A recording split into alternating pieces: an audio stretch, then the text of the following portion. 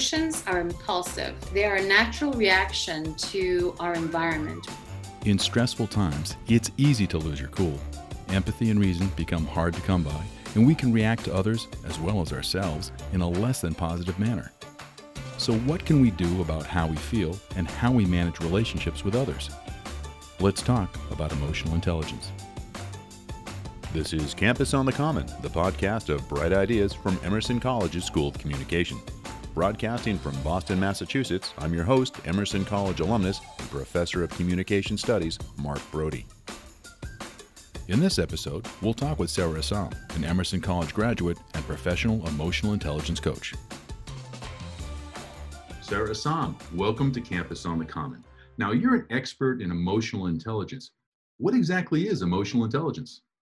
Well, Mark, emotional intelligence is the ability to be able to manage your feelings. So it's to be able to notice them, name them, and appropriately express them. That's what emotional intelligence really is. It's being self-aware of how you're feeling in the moment and knowing how to express them in the right way. So instead of just flying off the handle when you're really upset, it's taking a step back and thinking about what you're going to say next? Is it that type of thing? It is that kind of thing. It's easier said than done because our emotions are impulsive and they are a natural reaction to our environment when we feel threatened or we feel something is unjust or uncomfortable. And so they're not something that we can control, but they are adaptive and they're made for our evolution. So what they do is that they move us out of our current state of mind into another direction for the best. Now, sometimes we don't feel that that's the best because we're getting really angry and we want to express ourselves in different ways that might not be appropriate. But that's the real reason why we have emotions. What I think I heard you say was something about a threat and how emotional intelligence is kicked into high gear in that situation. Mm-hmm. So is this something that is triggered by a fight or flight mechanism? Yes, it is. Our amygdala, which is part of the limbic system, is what really triggers fight, flight, or freeze. And so what happens is that it is a very, very kind of old circuit in our brain. In terms of those used to be, that's the mechanism we used to have when we were hunters and gatherers. And so it really made sense for us to have an active amygdala because we had a lot of real life-threatening events happening around us. But the lives that we live today are not life-threatening, but our amygdala acts as if they are. So if we're going to arrive late to a meeting and we're stuck in traffic, that will trigger an alarm in our amygdala. And it's like, oh my God, I'm in danger because, I'm arriving late to my meeting. So I might be scolded by my boss. And that's already triggering the fight, flight, or freeze response in us. So if you can imagine how many times you feel that kind of feeling every day, at work, with your kids, with yourself sometimes, you see that you go through a lot of moments where you feel threatened. And that's really the first step for stress and burnout. I love that example about traffic because I'm one of those people that I hate to be late, but I live outside Boston, Massachusetts, which has horrible traffic, generally speaking. And you'll plan to be somewhere an hour. And next thing you know, there's construction, you're a half hour late. And I'm one of these guys who's white knuckling the steering wheel. I'm cursing up a storm and I'm about to be apoplectic because I'm going to be late. I'm going to be late. Stress levels are soaring through the roof. I probably turn into a maniac on the highway because I'm late. I'm upset. And all I'm thinking about is I got to get there on time. I got to get there on time. I'm late. I'm late for an important date. So instead of freaking out, raising my blood pressure, really feeling horribly anxious about all this, what should I do? If I'm cognizant of emotional intelligence, how would I approach the situation like being stuck in traffic and late for an appointment? Well, first thing, what you'll do is that you'll notice your heart is beating fast. You might even start, sweating. You start, looking around to see how you can cut off and try to find a shortcut. you might get into that kind of, energetic move to solve the problem. But if you can't move any faster because you're just stuck there, well, you just have to try to calm yourself down. You should take a pause between action and reaction, right? You see that you're going to be late. You see you're in the midst of traffic. Take a pause. Take a couple of breaths. Breathing calms the amygdala down. And that will kick in your thinking brain, your prefrontal cortex, which is, well, you'll kind of rationalize the situation. All right, I'm stuck in traffic. This is unexpected. I'm going to be 15 minutes late. What's the worst thing that can happen? I love that description, and I appreciate the three different brains. We've got the neocortex, which is where communication and rational thought and mathematics and communication exist. We've got the limbic brain, where emotion resides, and I've been told all decision resides in the emotional part. And then we've got the reptilian brain, where fight or flight originates. So it would seem like that the reptilian brain and the limbic brain seem to have a really intense relationship, especially if something upsets us, in my case, traffic. So in order to get around becoming that maniac on the highway, I have to hope that my prefrontal cortex, which is just near my forehead, kicks into gear and tells the rest of me, chill out for a while. Mm-hmm. Does that sort of sum it up? Yeah, it does. You have to make that effort of realizing, because once your body starts giving you those triggers, you will slowly realize what you have to do is calm down. Because what happens is that your prefrontal cortex is hijacked by their emotion. Like, there's no connection. There is no way you can be rational in that surge of emotion. The good thing is that emotion doesn't really last very long. It's, I don't know, about 90 seconds max that you can have that high spurt of emotion, whichever one it is.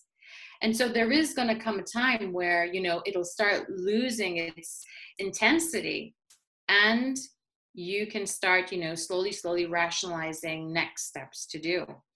So the point of trying to be emotional intelligent and self-aware is that maybe you can skip that part.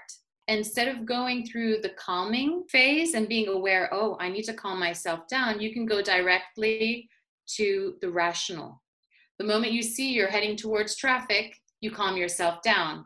Instead of being in the jam, getting upset you're going to be late, and going through that stressful cycle, which only creates stress and, all the toxic hormones in your body.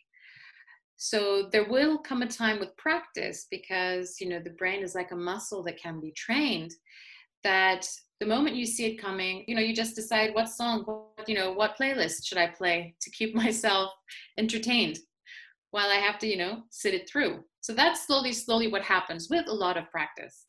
When we look at emotional intelligence, are there various elements of emotional intelligence, or is it just this one big blob of, okay, we sometimes lose our temper, we should be aware of that, and maybe our amygdala will chill out?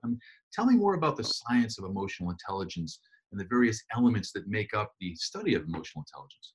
Emotional intelligence, it's got like 5 parts to it, if you want to say. You have being aware of your emotions, being self-aware, which is the first step. And it's also perhaps the hardest step, because we are very automized. We have this routine that we get into really fast every day. We don't really think our steps through. We don't really think how we're feeling when we are in our daily routines. So the first step of being self-aware will take time, because you have to start feeling, because you will feel the emotion in your body first before it hits your brain and you'll actually want to react. So what will happen is that you will start sensing those feelings of being uncomfortable before you can actually feel that emotional burst. So you have time to be able to regulate. So that's the kind of second step of emotional intelligence, self-regulation. Saying, okay, I'm in this situation again, or I'm in the situation for the first time and I'm not feeling comfortable. It might be nervousness, anxiety. It can be even euphoria. Even when we're extremely happy or excited, we can make really bad decisions. And so how do I auto-regulate? Again, it comes down to self-awareness. It's what am I feeling and what is my objective? What do I want to gain from this experience that I'm living? So that's how you do it. You're self-aware of how you're feeling. You regulate, you kind of balance the emotion so that it's not over the top, and you reframe. Now, when we talk about reframe, it's kind of your motivation. You kind of feel into the motivation of what you are living and what you want to achieve. So we decide, all right, I felt nervous. I've calmed myself down, and you go for it. You use that emotion and that calmness that you've actually achieved to be able to motivate yourself into the direction you choose. And you find like the best next step to take. This is really interesting stuff. Could you give an example of how we might apply this in a work situation? Okay, in a work situation, you might find yourself that your boss is telling you off about, a project which he's not really happy about. He is being very vocal. He's putting you on the spot. I mean, there you can have lots of different feelings, right? You can feel nervous, ashamed, angry, because you might feel that your work is really well done.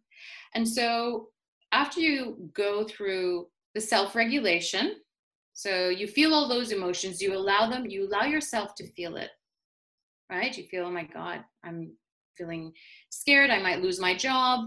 I'm embarrassed. I thought I did a good job with this paper or this work. And so you calm yourself down, you get to the auto-regulation point, and then after that you say, okay, what do I want to do? I thought I did a good job, but it's not up to the standards, for example, of my boss. Or I don't think it's fair that, he's blaming me for all that's wrong with this work when it was a team project. And so at that moment, you decide, how do I want to approach this so that I can kind of redeem what I've done, or I can still have a good relationship with my boss? How can I turn this experience into a learning experience? And so that's when you reframe and you decide. Or you want to say, listen, this is unfair, and I'm just going to yell at my boss, create tension, or I can switch around and turn it into a learning experience where something better will come out of it. I'm wondering if we can apply this to sort of a conflict environment. Imagine a work situation where there's a number of employees, male, female, working together, and one of the males is consistently dropping sexist comments. So from the female employee perspective, if she were to apply emotional intelligence, what could she do in a situation like this? First of all, I mean, she could just try to respond in a way where she knows she's going to benefit from it. If he's being sexist, she can just calmly say that, she doesn't appreciate that kind of talk. Just be honest, find out the needs of respect, or the needs of teamwork, kind of set limits or rules, and see how he responds. I mean, there's really no point of getting two emotionally involved people to start talking from the amygdala, so to speak. If we start talking from our emotions, what we do is that we really get personal, and we're just really talking about ourselves and how we're feeling back and forth. There's no real way we can solve an issue being in that mindset. So there has to be a detachment, and the detachment can only occur if someone has taken that moment of pause, self-awareness, and reframing. This is interesting. I have a very good friend of mine who told me a story recently about being in a work situation where she went in. There was a male counterpart that's just been the bane of her existence. And she had this feeling that he was constantly dropping these microaggressions as a way to screw her up, to get her off topic. So she's in this environment. The guy says something stupid, looking for a reaction, and she applies emotional intelligence, and she doesn't play the game.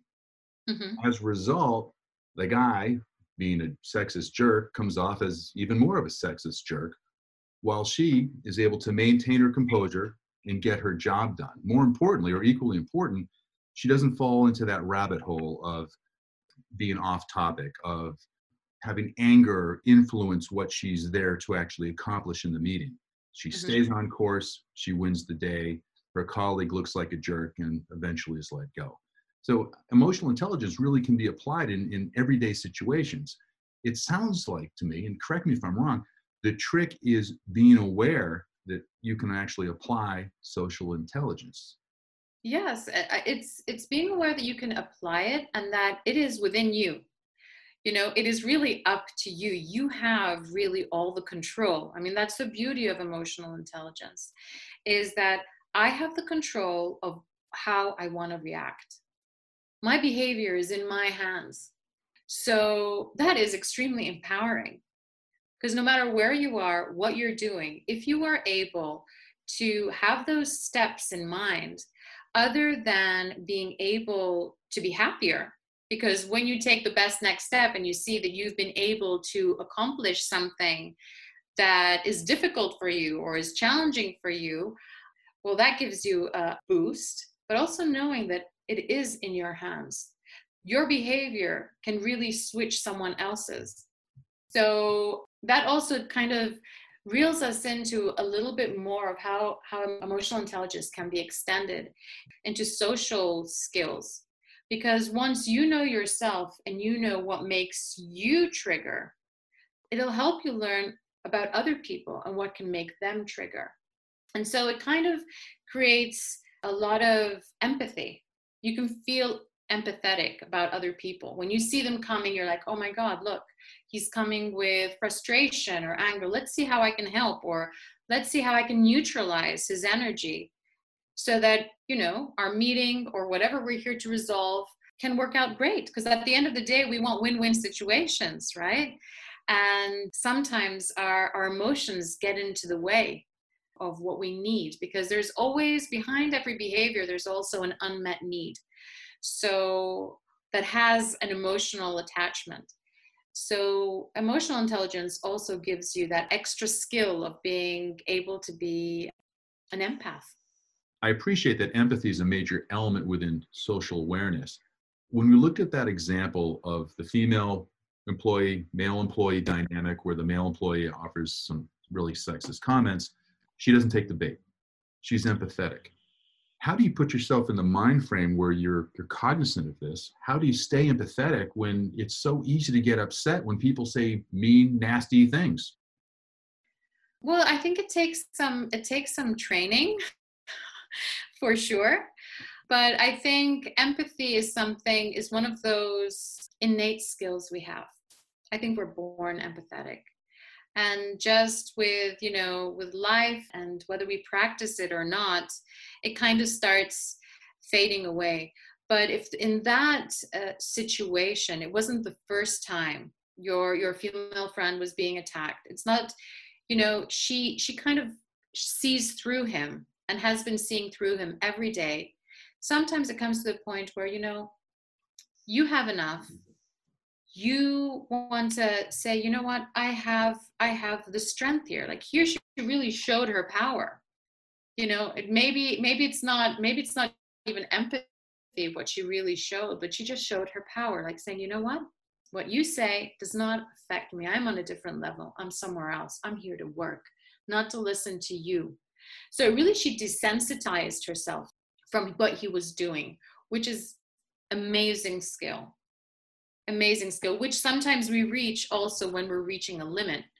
Many times it happens also with children when they're really small and they hit someone else. It's not because they want to hurt them many times. It's like they're trying to put a limit. And since they can't vocalize that limit, say, you know, I don't really like what you're doing to me now. I'm putting a limit. They don't have the vocabulary.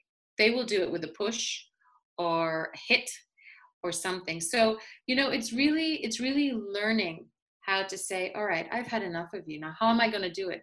She could have said, I've had enough of this. She could have stormed out of the meeting. She could have put a complaint. She could have reacted in many different ways. But the way she did react with emotional intelligence, using that space, she really showed power. This is amazing stuff, because what I'm learning here is we can look at the fight, flight, or freeze reaction we have in our reptilian brain. we all have this. Somebody does something, you take offense, you're cut off on the highway, you flip them the bird, whatever it could be. But you either want to run away, you want to get in a fight, or you're just shocked at what happened. But what I'm learning now is there's a whole other way where we can respond by using emotional intelligence, but by not falling into that fight, flight, or freeze. We can do a really quick assessment, if you will, and understand what's happening, and then apply the most rational approach. Am I representing this fairly? Am I getting this? Yes, you are getting this. That's exactly what it is. Because it seems that, our brain seems to be a little bit outdated to what our threats are in the day to day. So we shouldn't either get upset and really mad at ourselves when we react to all the stimuli we have around us, because that is kind of showing that you're healthy, right? You're reacting, because our emotions really are kind of our guides. They're like our satellites that translate our likes, our dislikes, even our identity. It's telling us information. And usually we ignore them. Oh, I can't be sad about that. No, you are sad about that. Why? Figure out what's the loss and what you're sad about. Figure it out, because once you figure it out, you know it, and it's going to be so much easier for you to face a similar situation again. So emotions are there as our guides. That's how we have to see them. What we shouldn't try to do is allow them to take over us, to take over our being. Sometimes, even sadness, you get so sad that you can't react, you can't do. We shouldn't allow them just to take over us. Emotional intelligence. What a superpower to have. I wish I had realized that we have this gift from the get-go, and I could have worked on it earlier. Now, when we look at emotional intelligence as a concept, are there various competencies within that? You mentioned earlier that there were essentially 5 different parts of emotional intelligence. I wonder if we could run through those quickly for the audience. Well, it is self-awareness, emotional regulation, motivation, which that's what I kind of use as the reframing part. Because I feel motivation, like how is this emotion going to motivate me? What direction is it going to motivate me in?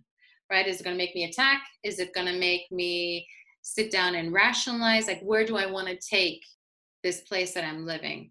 So you have the motivational aspect, which I link very much to growth mindset, having the ability and also the power to decide, how do I want to live this moment?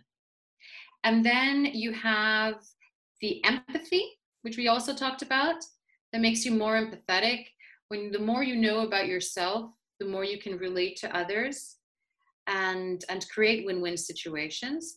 And that eventually ends up in a social skill and a social ability that is very much rewarded nowadays in work. At the beginning of the year, I think it was LinkedIn who kind of did a list about the soft skills that are looked for in finding jobs, what people are seeking for, and emotional intelligence came one of the top 5. Sometimes I get annoyed that they call it a soft skill, because I think it's extremely hard to attain, but it's definitely something that we can practice and we can learn. And one of my hopes is to see it in schools, in school curriculums, primary, elementary levels, even at university, because it's a life skill. It's something you can carry out and you can implement in every aspect of your life. It really does sound like a superpower, and I wish we spent more time in the educational world working on these elements. Just the concept of self-awareness, self-management, social awareness, relationship management. These are core elements in society in general. But if we were to take the time to understand our place within all of these and be mindful of how we react, wow, that's a superpower. Because how often do we all sort of, like what I do in traffic? I lose my temper and I'm stuck in traffic. I'm going nowhere for the duration. I can have a anxiety attack and skyrocket my blood pressure, or I could take a deep breath and relax, maybe make a phone call, let them know I'll be a few minutes late. But instead of absolutely hating that drive, I might actually enjoy it. Definitely. And I think we struggle with our emotions because we were never taught as kids that our emotions were okay. If we think about how our emotions were treated when we were younger, it's a natural reaction for parents not to see their kids suffer, right? Not want anything to go wrong. We always want to protect our children.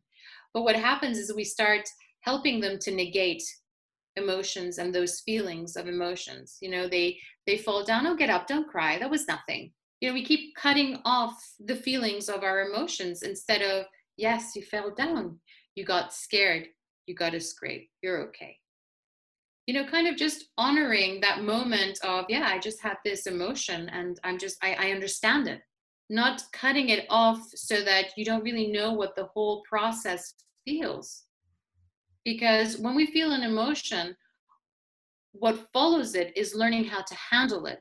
And the more we practice how to handle that emotion, it's not scary anymore. And we know how to deal with it. And it just evolves as we grow with our experiences, but also how to handle it grows with our experiences. It also starts from there, owning up to our emotions and allowing them to evolve naturally. This also happens a lot when you have emotional attachments to parents, or sometimes couples have emotional attachments where, they can't function separately because they depend on each other so much.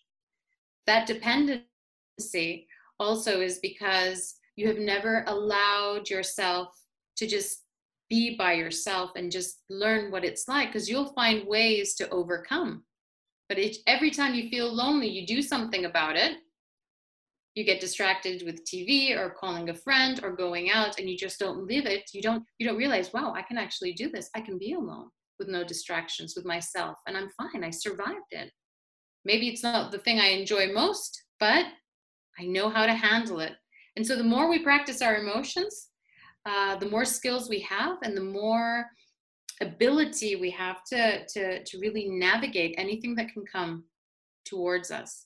Sara Asem, in our remaining time, might you have 3 takeaways for the audience? 3 takeaways. Okay. 1, accept your emotions, no matter what they are. Emotions are antenna.